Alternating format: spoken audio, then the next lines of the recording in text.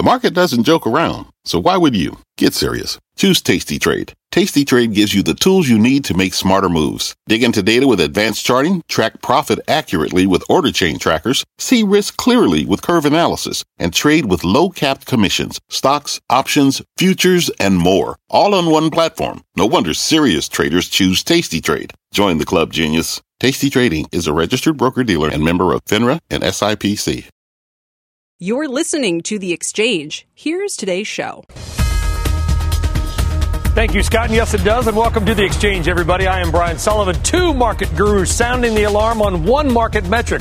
We'll take a look at what it is and if they're right about it. The competition is growing and Netflix starting to feel the pressure. What to expect in tonight's earnings and if Netflix should give in and finally embrace the ad model. Plus, a piping hot stock, luxury losing some of its luster, and Boeing needs more cash. That is all ahead. But we begin with today's markets. Seema Modi here with the numbers. Seema. Hey, Brian. Well, I would point out is that we're already off the lows of the session. We were down about 112 at the lows, currently down 27 for the Dow. Take a look at the NASDAQ. We're actually back in positive territory at 93.89. Now, of course, the sector in high focus at this hour, travel and leisure, those concerns around the coronavirus in China spreading to other Asian countries and the possible impact that could have on tourism bookings, especially after China this morning said that the virus can be spread through human contact. Now, of the three cruise lines, SunTrust analysts say that Royal Caribbean has the most exposure to China with its customized sailings. That stock currently down over 3%. Travel-related names in China also under pressure as millions of people in China prepare to travel either home or across Asia to celebrate the Chinese New Year. Air China down 3%, Ctrip down nearly 10%. Guys, back to you. All right, Seema, thank you very much. Well, the Federal Reserve is getting drawn into a battle between those who want more rate cuts, if they're even possible, and those who want the central bank to save its ammo for a rainy day. Here's what the president's top economic advisor and a legendary hedge fund manager both said at the World Economic Forum in Davos today. I'm looking for faster growth. I think we're going to get 3 this year. The trade deals will help the Fed change policy. That was very, very important. If you get a downturn, and there's a good probability in the next term you'll get a downturn, and you don't have effective monetary policy, and you have people at each other's throats. All right, let's talk more now about this, along with the political wild cards that are dangling out there right now with Dan Clifton, head of policy research at Strategas Research Partners. So what do you think, Dan? Are you on the side that the Fed has simply shot the arrows out of its quiver? And if that sort of dragon of a slowdown comes out, it's going to be helpless and we're going to be helpless? Well, I look at it a little bit differently, Brian. I look at it as the fact that the trade war tightened financial conditions that forced the Fed to have to act in 2019. They cut rates 3 times. They raised their balance sheet by $400 billion. By doing that, did they take away some of their arrows in the quiver? Absolutely. But what we see is that monetary policy has about a 6 to 9 month lag. I think the Fed expects that maximum hit to really hit right around the second quarter of 2020.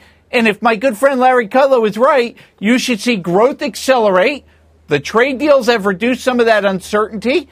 And then eventually the Fed can get back to normalization sometime in 2021. But I really don't believe the Fed is going to have to act decisively further to the downside, meaning more interest rate cuts. And so they should be on hold this year and growth should accelerate. And that should give them a little bit of time to build up some resources for that downturn. The Fed sounds and clearly seems like it's frustrated, Dan. I mean, it's got that foot on the gas pedal. It's like driving my old Jeep.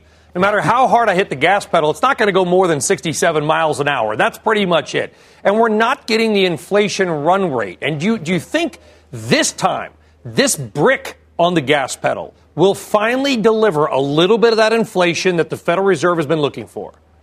Well, I think there's 2 factors here that are important. The first is we did this big tax cut. We started to see growth accelerate. The tariffs slowed that growth down, and it slowed inflation down. What we have seen since the U.S. and China announced their truce or their phase 1 deal in early October is you've seen the dollar weakening, especially relative to the Chinese currency.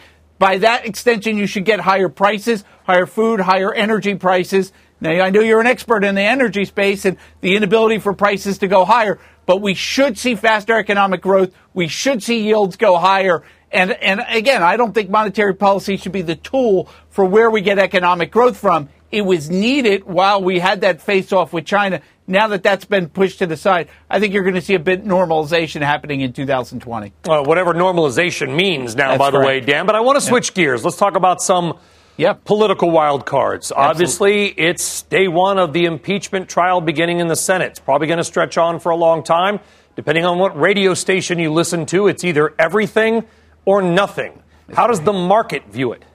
That's right. Well, the markets have been going higher because earnings and interest rates and everything else seems very positive. And the question is, what can happen in an election year that can lead to a pullback after a pretty big run-up itself?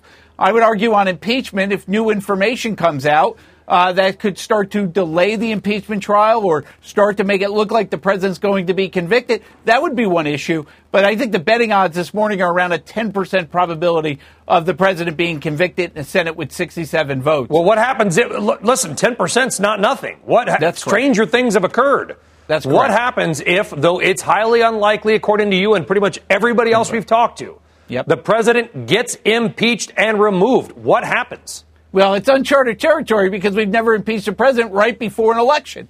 And there is sort of a Pence put here, but it would be the uncertainty around the president going away. And I will tell you that most of our clients believe that Donald Trump is going to get reelected. We had a conference here in Washington last week, and about 75% of our clients expected, those are institutional investors, expected Trump to be reelected. So it would be an abrupt change in expectations. It would raise the probability of a Democrat winning. And by the way, I don't think Democrats per se are bad for markets, but the market is worried about tax increases if a Democrat gets elected. Joe Biden, who has the least, I would say, aggressive tax plan, is about $4 trillion over 10 years. And so the market will have to grapple with the possibility of the after-tax rate of return on equities going lower in that instance, and it would lead to a market sell-off, at least temporarily. All right, Dan Clifton, Strategas. Good stuff, Dan. Have a feeling we'll be seeing more of each other in the coming weeks and months. Thank you. That's right. Thank you. All right, now to that other big story that we just referenced from Capitol Hill. The Senate impeachment trial of President Trump is about to get underway. Ilan Moy is live on Capitol Hill with more on what should be a long and contentious first day of many. Ilan. That's right, Brian. Senators are preparing for a historic day here on Capitol Hill as they convene as jurors in the third impeachment trial of a president. The Justice of the Supreme Court, John Roberts, will be presiding. It'll start with the Senate Sergeant-at-Arms reading a proclamation reminding senators that they have to remain silent during the trial on pain of imprisonment. Now, we are expecting this trial to begin with a vote on the rules that will govern the trial over the next 2 weeks or so. That will get 2 hours of debate, and then the top Democrat in the Senate, Chuck Schumer, will offer a series of amendments that will also get an additional 2 hours of debate for each amendment. He's going to start with an amendment that would request the Senate to subpoena any White House documents related to the president's phone call with the Ukrainian president. He'll also offer amendments on calling additional witnesses, on omitting evidence, and also on rewriting the rules to more closely resemble those during the Clinton impeachment trial. Now, do remember, Brian, that it is not going to be the senators who will be doing the debating. That will be handled by the Democratic House managers and the White House's defense team. And this will be the first time that we have seen those two sides square off against each other. So that interaction should set the tone for what this trial looks like in the next few days and weeks. Back over to you. Yeah, we should. Should be a long couple things. Quick question, Ilan. Do we have any idea what the shortest or longest version of this trial might look like?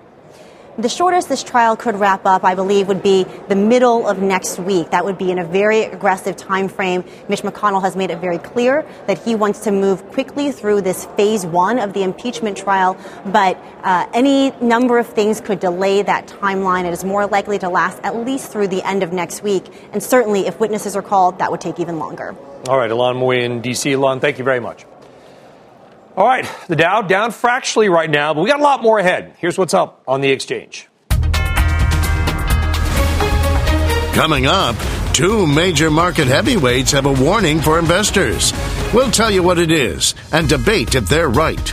Plus, a 6-week winning streak, a 27% rally this month and hovering near all-time highs. The name and whether you should buy this piping hot stock right now. And the streaming giant no more? We'll talk Netflix earnings after the bell.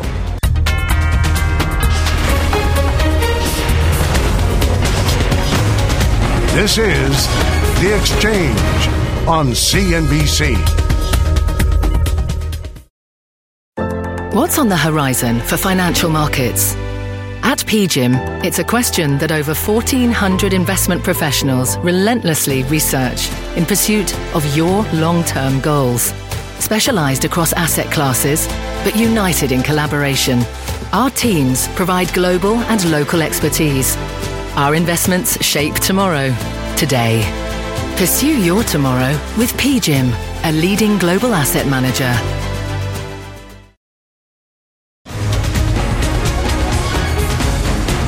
Welcome back. Well, the death toll is rising from a mysterious flu-like virus that originated in China but has now spread to other countries in the region. It is eerily reminiscent of the SARS scare a few years ago. It's scary. It's been a topic in Davos, with billionaire investor Paul Tudor Jones addressing the coronavirus earlier today.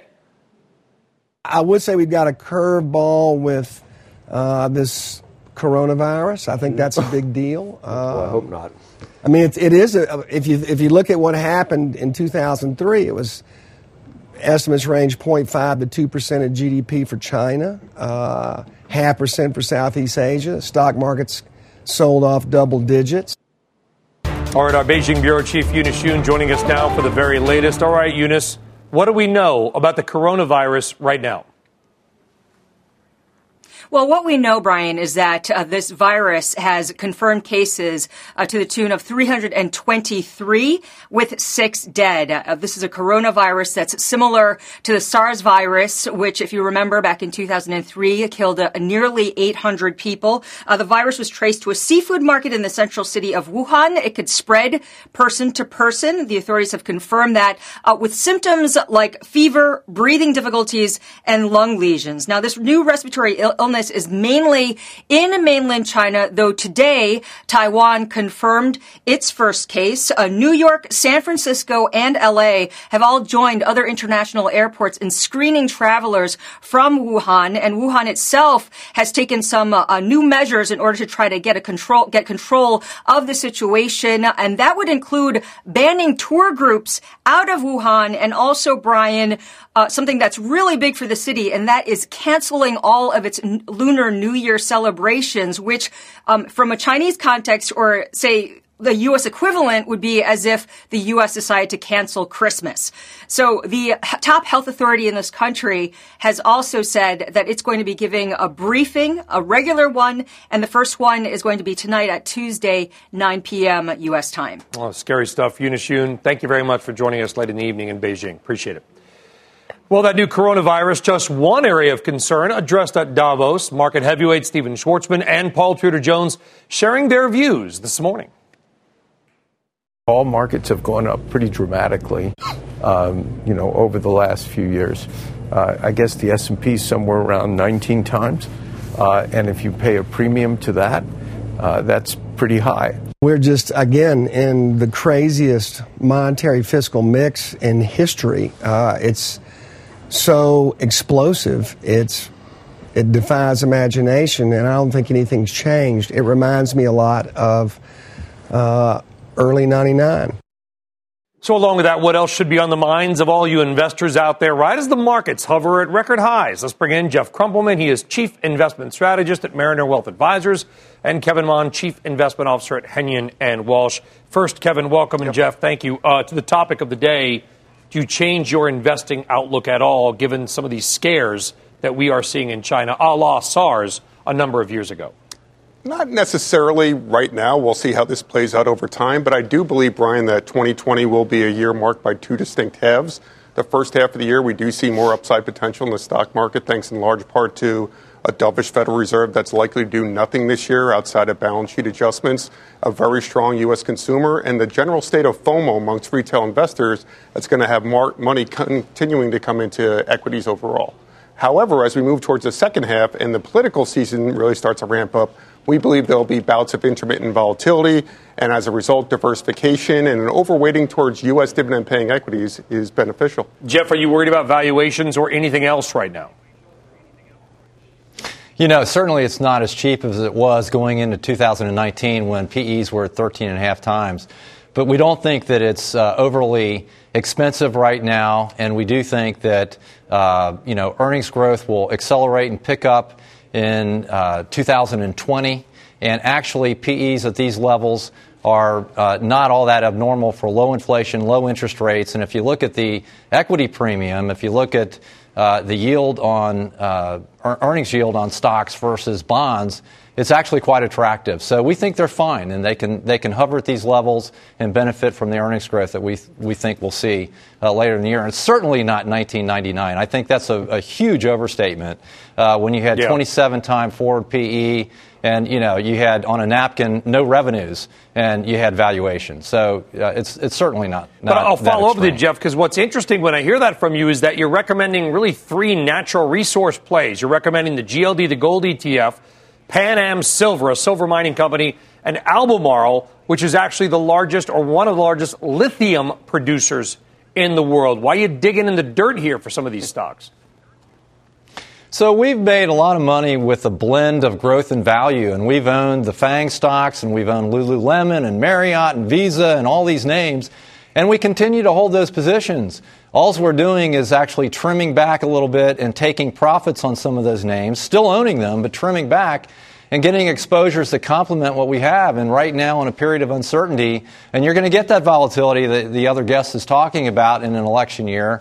Gold does well during periods of policy uncertainty. Paz is just a great example of a silver, the number one silver mining company in the world with great reserves and growth, and demand for silver's up. And then lithium is a secular play on electric cars as the largest lithium producer in the world. So, we're just kind of balancing out. It's that blend. You got offense, you got defense, and it's just blending out that portfolio for balance. Do we still, Kevin, play offense, given that we've got an election this year, from what I've told? First day of an impeachment trial starting. Exactly.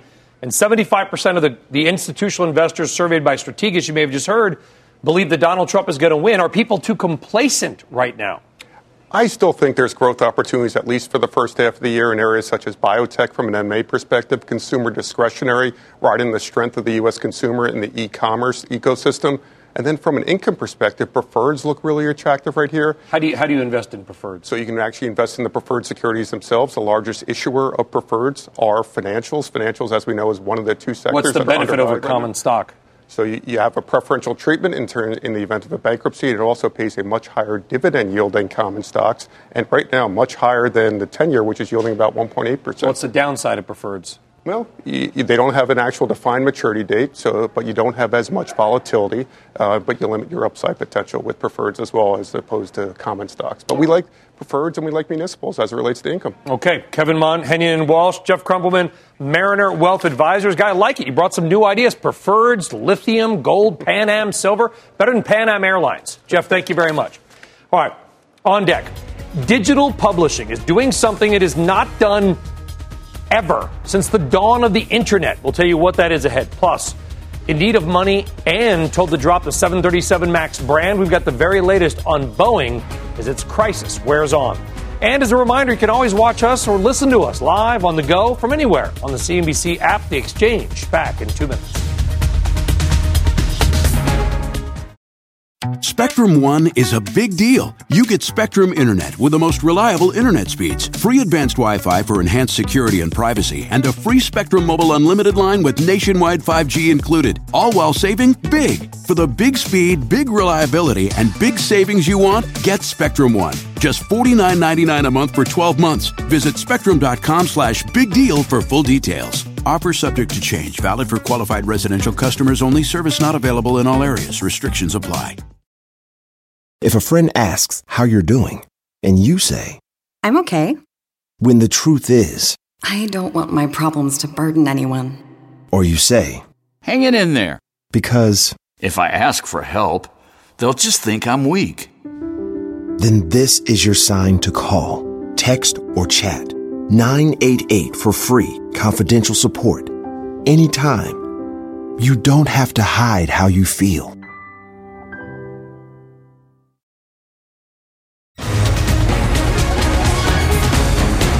No electric slide for Tesla, China concerns, and a rare upgrade for Victoria's Secret. Here are your stocks to watch. Number one, Tesla soaring again. New Street Research surging its price target to $800 a share from $530. They think that Tesla will sell 2 to 3 million cars per year after 2025. Stock 2 is really two stocks. Las Vegas Sands and Wynn both lower on fears over that coronavirus, the outbreak raising concern about consumer travel and spending for the upcoming Lunar New Year. And lastly, L Brands, slightly higher. KeyBank upgraded the beaten-up owner Victoria's Secret to an overweight from a sector weight. The bank says that L Brands is increasingly likely to engage in some sort of value-creating transaction. All right, let's step out of the world of money and business for a moment. Get to Sue Herrera with a CNBC News Update. Sue. Thanks, Brian, very much. Here's what's happening at this hour, everyone. NATO's chief, Jens Stoltenberg, says the alliance must beef up its military training operation in Iraq to ensure that its member countries are not drawn back into combat there. The issue we are looking into is not whether we can launch new combat operations. The issue is whether we can do something that prevents us from being forced into new combat. Prevention is better than intervention. Venezuelan opposition leader Juan Guaido meeting UK Foreign Secretary Dominic Raab in London. Guaido is recognized as the rightful interim president of Venezuela, not only by the UK, but nearly 60 other countries, including the US. But he has so far failed to unseat President Nicolas Maduro. And sports books in New Jersey are the first offering movie buffs the opportunity to bet on the Oscars, which are set for February 9th. To prepare for the star-studded night, Play USA has created a complete rundown of the Oscars at its website. Check that one out. That's the news update this hour. Brian, back to you. Have you seen the movie 1917? No, but we are going to see it this weekend. My kids really want to see that movie. I know it's our movie. Fantastic. It's Universal, so I'm a total homer. It's one of the 20 best movies I've ever seen just for the cinematography. Yes. I have no idea how they filmed it. I don't want to know. It was magic. Run, don't walk. I hear it is absolutely fabulous. And the fact that my teenage kids want to see it, I think, is really amazing, too. So It's got great buzz. A little tough to watch. Oh, absolutely. Yeah, I won't give it away. So you're in for a treat. Sue Herrera, thank you very much. You got it, Brian. All right, here's what else is ahead on the exchange. Coming up, less plastic but more plants. A look at Starbucks' new plan. Speaking of coffee, a look at Luckin Coffee's massive run, and if you can still get in. A scandal hits Best Buy. And Disney Plus, HBO Max, Peacock, and Amazon Prime. The list of competitors for Netflix is growing. A look at what to expect from the company tonight. That's all coming up on The Exchange.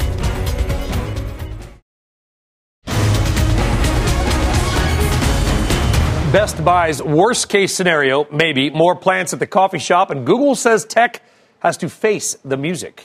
It is time for Rapid Fire. Here now to break down the headlines of the day are Courtney Reagan, Robert Frank, and Seema Modi. First up, Best Buy investigating CEO Corey Berry for alleged misconduct. In an anonymous letter, she is accused of an inappropriate romantic relationship with a now former senior vice president of Best Buy before she became CEO. Berry has been an important part of the retailer's turnaround story since taking over last June. Shares of Best Buy have grown by nearly 40%. Worth noting, this is not the first time a Best Buy executive has behaved inappropriately. Former CEO Brian Dunn resigned in 2012 for engaging in similar conduct. Courtney Reagan, we don't know how this is going to play out, but based on Brian Dunn's story, this is a company that has no problem cutting ties with CEOs who are found to have acted inappropriately. And I would imagine this makes it a little bit more hypersensitive. It's always going to be a sensitive issue when you have allegations like this come to light, but exactly the history that Best Buy has with this in 2012, as you point out, when Brian Dunn resigned. Now, his, at least we found out, had a little bit more layers to it of complication. The female that he was accused of having this relationship with was very clearly subordinate. There was some... Because he was the CEO at the time of the alleged relationship. He was, correct? Yes. Neither of these two folks, apparently, were CEO. Corey was not CEO at the time. That's right. Corey just became CEO So in it may have been a lateral relationship in terms of their position of authority inside the company. Potentially. I mean, she was CFO first before she became CEO, and he was an SVP. So a little unclear if there was a reporting in this structure. timeline, this relationship allegedly would have happened. There are many details that we do not know, but the board has confirmed that they are indeed looking into these allegations, and there is an outside law firm that I can confirm is helping them to do so, but the law firm won't really say what else they're looking at right now. The big question is what made it inappropriate. So, they grew up together. If there's there's an imbalance of power. That's what exactly. That would be the definition of inappropriate.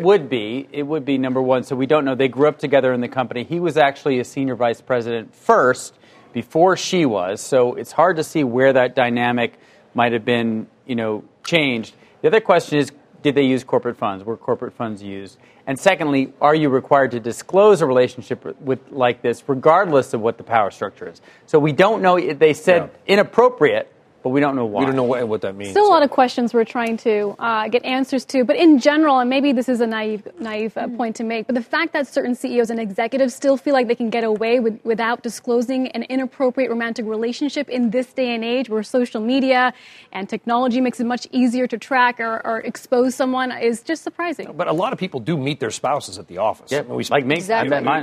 We spend a lot of time here, so you don't know. Maybe nothing will come of this. We'll find out. All right. Let's talk about Starbucks. The coffee chain is giving up plans or adding to plans to become more resource positive in its effort to prioritize sustainability. The move includes shifting away from reusable packaging and making a push for more plant-based food. In fact, shares of Beyond Meat are jumping ostensibly on this news.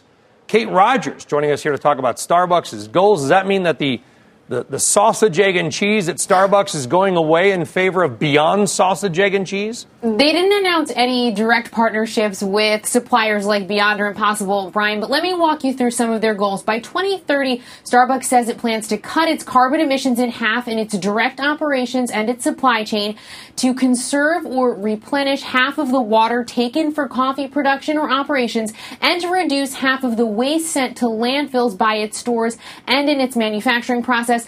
As you mentioned, the company also said it would be offering more plant-based options on its menu in order to become more resource positive.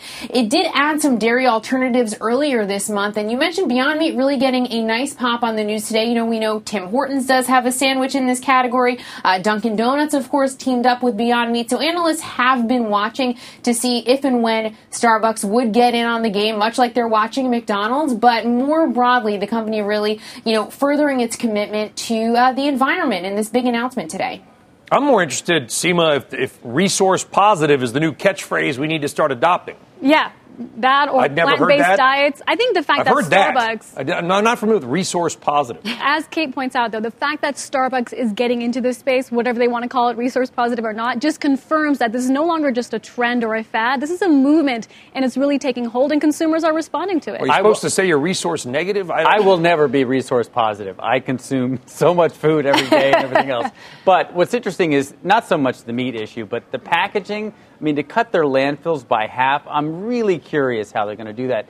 And to reuse all the water that they use for coffee, how are they going to do that? So I'm really interested in technologically how they're going to get these two. These are big targets. I was just going to say, Kate, as far as my limited knowledge about this, I think making coffee or harvesting the coffee beans is really water intensive. Yeah, definitely. And they do have a big move into ethically sourced coffee. That's been important to the company for quite some time. But I will say, to Robert's point about the packaging, they have made pushes in the past to try and get you to use these reusable cups. They give them to you early around the holidays. You get somewhat of a discount. Don't forget, too, they made this big announcement about using plastic straws and getting rid of those by 2020. I know, but and let's also it's like you got to tell the whole story. It's like electric cars. You got to talk about the batteries. Mobile apps, cell phones use huge amounts of power because of data center usage, and mobile apps probably encourage more people to drive and leave their cars running as they idle while they run in and get their food or sit in a drive. There's got to be a total holistic view in some of these things. Well, some of that's beyond their control, but you're right. Some of these things are beyond meat. Yes. Robert, thank you. All right, next up, the coronavirus that is really concerning China is impacting stocks outside of that country, in particular luxury stocks. Take a look at LVMH, Burberry, and Hermes, among others. Courtney, obviously the fear here is that consumers in China and elsewhere simply won't go to the mall or go to stores because they don't want to be around other people who might be affected. And or tourism will get cut down, and tourism is such a big part in so many of these Asian markets, both both tourists leaving, tourists coming in and buying these goods.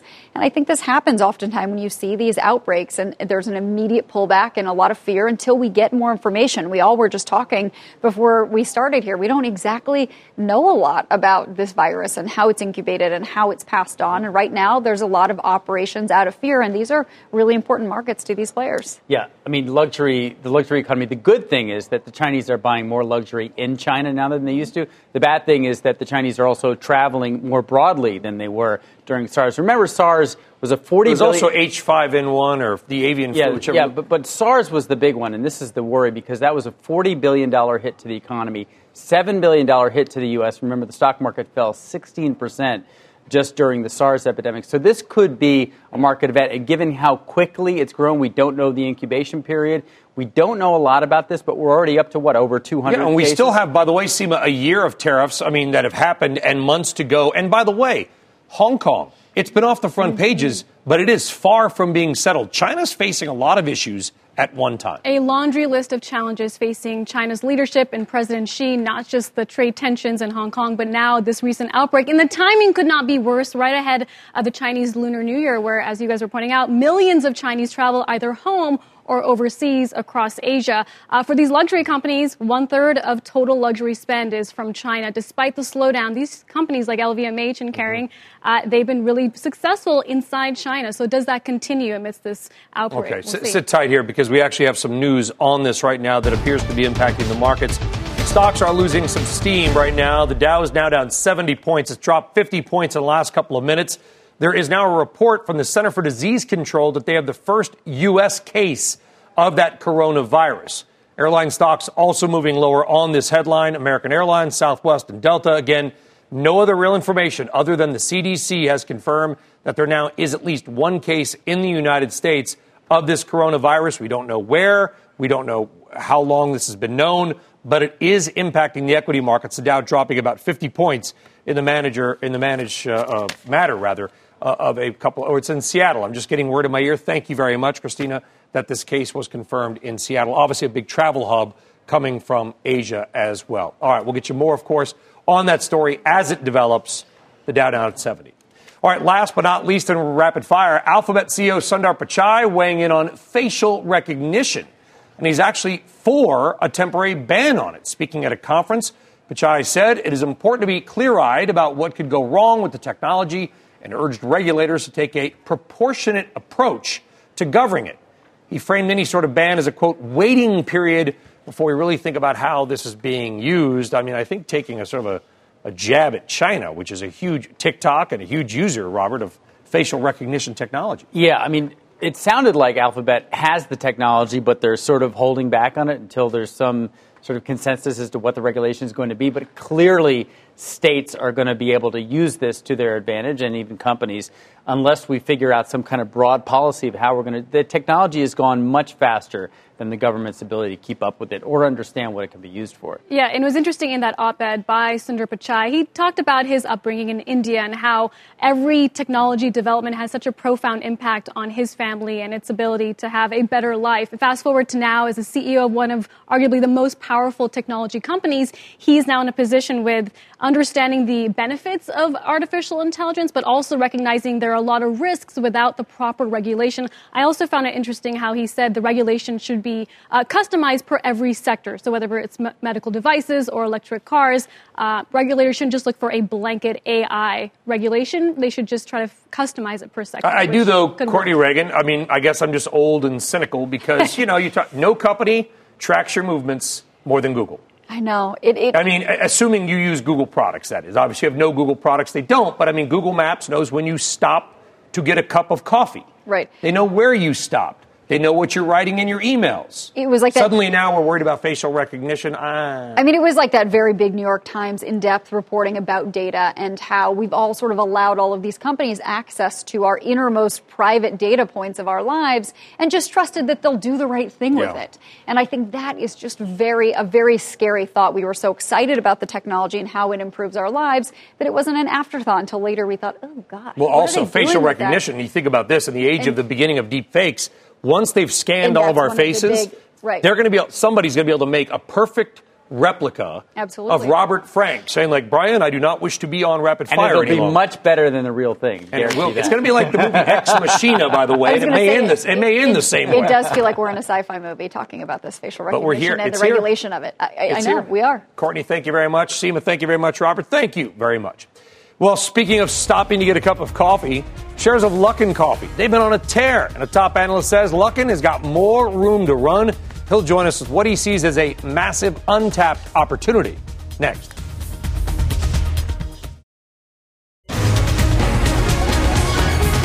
All right, welcome back. There is a coffee battle brewing in China, and it looks like Luckin Coffee has a bit of a home field advantage. Right now, shares of the company are up 140% in the past 3 months, while Starbucks is seeing just single-digit returns.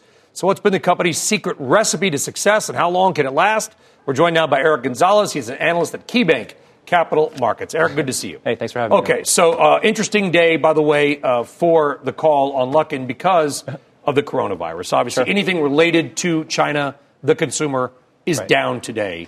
Do you have to reevaluate based on these headlines? Well, look, I think these things tend to happen every few years in China. But one of the things we looked at was Yum China. If you go back to 2002, 2003, what you saw was a 2 to 3 week period of time where their same-store sales growth declined by 20 to 30%.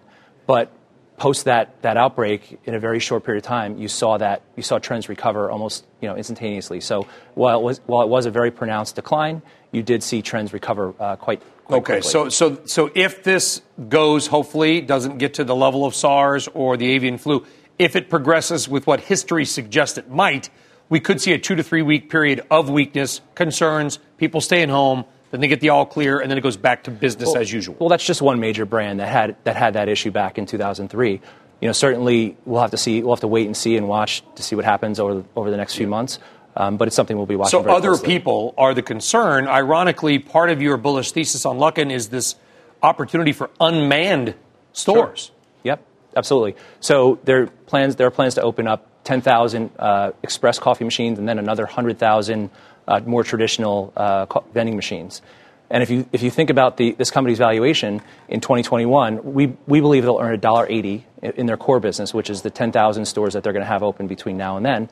And so if you take $1.80, we think you can get another $1.50 or so in earnings just from these unmanned retail locations. We did a piece with Eunice Yoon. She went to Starbucks at a Luckin, and Luckin was far cheaper. Is there definitely a home field advantage here, Eric? Certainly, it is much cheaper because they have significant advantages in digital. They have 40 million users of their app, 12 or so million of those are active users. The average cost of a cup of coffee in China at a Luckin is about 11. This compares with 35 or so. It's at a Starbucks. 11 renminbi. 11 RMB. So about $1.50 US dollars, roughly. Correct. And at Starbucks, it'll cost you 30 to 35. And the reason is... Wait, it's like three or four times the price? It's 3 times the price. That's the effective price, not the list price. Why? I can understand 10% more, 20...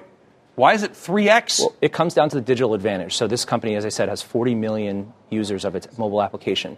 These users don't need to find, it's not the walk-by traffic. So whereas Starbucks might be on the high street where it's paying the expensive real estate, there's 10 people working in the store. Luckin stores are generally in the lobby of an office building where you can walk downstairs, you order it on your app, 100%. Pick it up, go back up to your desk. Go back up to your desk. Right. So they're not paying that high rent, and that's really where they get the advantage on price. And you got an overweight and a $56 target, so some upside left for our viewers. Absolutely. On LK, Luckin Coffee. Eric Gonzalez, thank you. Thank you so much.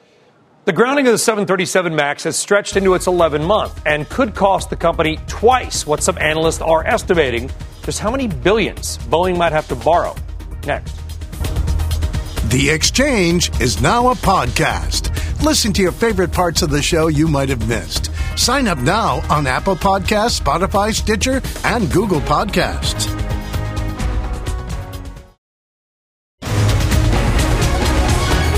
Welcome back. Well, the grounding of the 737 MAX now going on its 11th straight month. And it could cost Boeing far more than originally thought as the cost continues to rise. Leslie Joyce is joining us now with some breaking news on Boeing. We'll get to this debt story in a second. Leslie, I know you literally ran onto the set because out of breath. you're still it's all good. Chill, we're good. Yeah. You literally just broke a piece of news. What is it? Yeah, so Boeing now is telling airlines they expect that this plane will not be back until the summer. That means that's when regulators will sign off on it. And if you'll remember, Boeing recently did an about-face, and they said that they're going to have to require pilots to take simulator training. That will take several months. What this really means is that airlines are going to probably be one more summer, one more peak travel season without these planes. Okay, is this Boeing saying summer, or is this the FAA saying summer? Because from what I understand, a CEO might have lost his job in part because he wouldn't stop talking about things that he shouldn't have been talking about, like return to service dates. Right. And Boeing, of course, certainly now that after what happened with Muhlenberg losing his job after those estimates, and now we're in 2019, of course, the beginning of 2020, the end of 2019 didn't happen.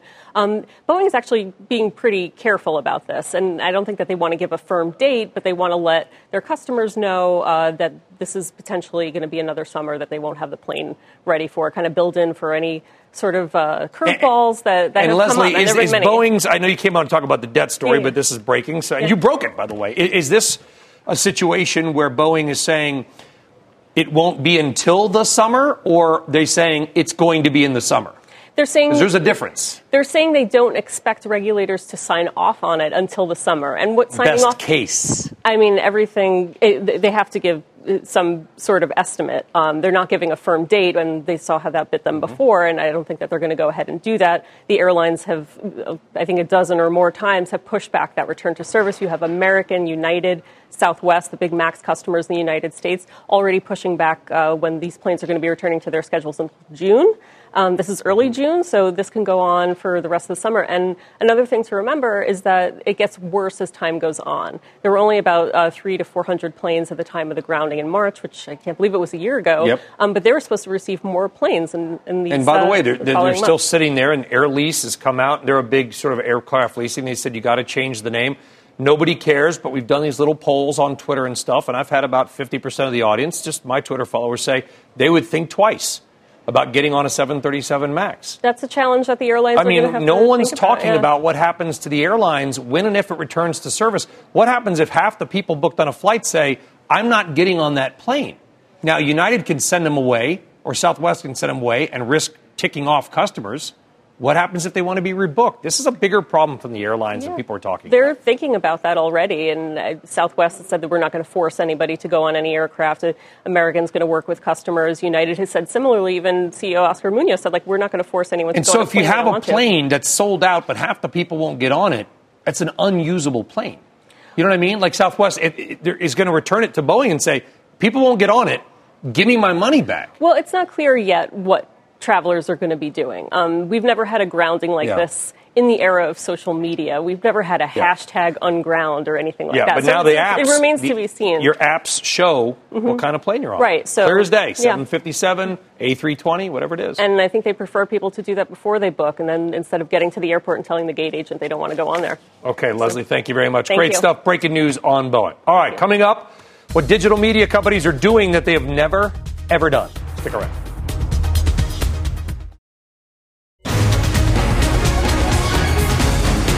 Your big earnings of the evening is what else? Netflix, those numbers out after tonight's closing bell.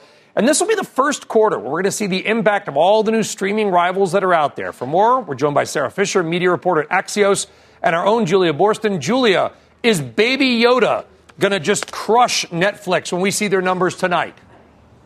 Well, look, there are two stories for Netflix. Of course, there's the domestic story where growth has been slowing. We even saw U.S. user numbers decline, subscribers decline in the earnings reported this summer. So we expect the U.S. numbers to be much smaller than the international numbers. Internationally, Netflix is expected to continue to grow at about 7 million new subscribers. And I think that there's going to be much less of an impact globally because of the fact that Disney Plus has only really launched here in the U.S. and in a couple other markets. It doesn't launch in Western Europe until the end of March. So I think that there are going to be two different stories for Netflix. International growth as international subscribers are less valuable. Many of them pay less. And then here in the U.S., slowing growth. But it'll be interesting to see how the numbers play out because for the first time, Netflix is going to be breaking out the success of different regions. And instead of just reporting the U.S. numbers separately, they're going to be bundling together the U.S. and Canada.